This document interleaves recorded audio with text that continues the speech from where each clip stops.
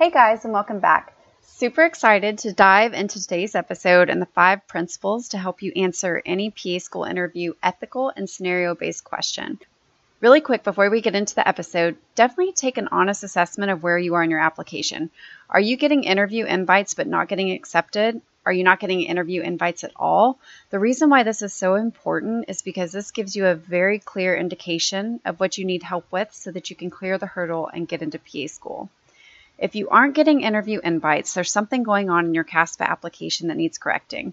You can sign up for our CASPA app review and editing, where we edit your entire app, including personal statement editing, then meet you on Zoom for an hour feedback session. This is how you get unstuck from not landing interviews. We will figure out what the problem is and get you back on track. On the flip side of that, if you are getting interviews but not getting accepted, there's something about how you are answering your interview questions or how you are interviewing that needs correcting. You need to do a mock interview to see where you're going astray and how to correct it so you can get accepted to PA school. You can learn more about both of these services in our episode notes, so definitely go check that out after listening to today's episode so we can help you get interviews and get accepted to PA school and finally start living your dream career of becoming a PA. Now on to today's episode. First, let's talk about why PA schools ask these type of questions. So during your interview, you may get asked an ethical-based scenario question. PA schools ask these type of questions to assess your ethics and response to difficult situations. Many times, candidates get tripped up by these type of questions because there's no great answers simply because it is such a challenging situation that you hope you never actually have to experience as a person or a PA student or a PA. For example, a preceptor who shows up on your clinical rotation drunk, or an infant that needs a life-saving medication, but the parents will not agree to giving the medication because of religious beliefs. All of these type scenarios challenge your ethics, and your response can demonstrate how strong or mature your ethics are. Because you will be taking care of patients as a PA, your ethical reasoning and responses, your values, morals, etc. are really important to PA programs and are a major consideration of your acceptance. You must demonstrate that you have the core values to always do the right thing, even when no one is watching. This is one of the cornerstones of the PA profession and, in general, the privilege of taking care of patients. Okay, so now that you know you will likely get a ethics-based scenario interview question during your PA school interview, especially if it's an MMI, and you know it's going to be a sticky scenario, now we're going to talk about how to answer these type of questions. So how do you answer these type of questions? We have 5 main principles to follow that will help you answer any ethical scenario question the right way so you stand out in your PA school interview. And stay tuned to the end because we also have a bonus tip to help you. Number 1, never break the law. This is self-explanatory. It's wrong, don't do it. PAs are held to a higher level both at work, in the profession, and in their personal life. We only want the cream of the crop ethically.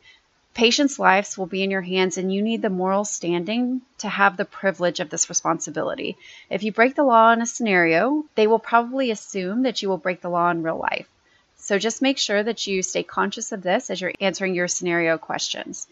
Number 2, never violate HIPAA. Patient privacy is a huge deal, and only in a few, and I mean very few circumstances, can you ever share a patient's health information. So never violate a patient's privacy and health information during a scenario. HIPAA is a healthcare basic, and violating this in a scenario is not only wrong and violates a patient's rights, but it also shows that you don't have much experience working in a clinical setting, because it is one of the first things you learn when you work around patients and in a healthcare setting. Most facilities require HIPAA compliance trainings when you onboard and then every single year after that.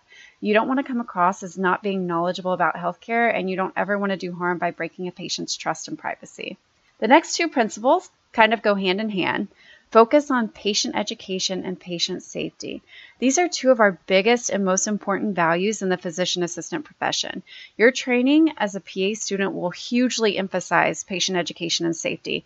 And as a PA, you'll spend a significant amount of time dedicated to educating your patients on their diagnosis, on their results, on their treatment plans and preventative care, etc., in addition to ensuring your actions as a provider for the benefit of the patient and you do no harm. So if you get a scenario question involving a provider-patient component, this is what it comes down to. It all boils down to patient education and patient safety. Finally, the last principle to keep in mind to answer ethical, scenario-based questions is communication. So many conflicts and situations can be overcome through professional communication.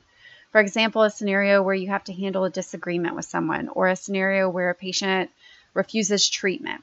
Basically, effective, clear, and professional communication is one of the best methods of getting through difficult scenarios and situations. Lastly, this is your bonus tip. In addition to these 5 principles, don't forget to use your resources in sticky scenarios. For example, your supervising physician, the ethics board, the CDC, your PA school faculty, and so on. The resources you use will depend on what the scenario is, but don't forget you are never alone in this profession as a PA student or later as a PA. So we hope you love this episode and that it helps you answer these type interview questions. Answer them strongly and be less nervous when one of these questions comes up during your interview.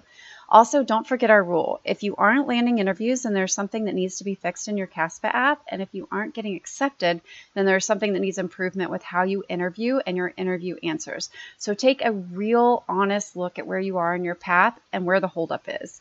If you aren't getting interviews, definitely look into our CASPA application review and feedback service where we edit your entire app, including personal statement editing, then meet you on Zoom for an hour feedback session so your CASPA app is super competitive and stands out.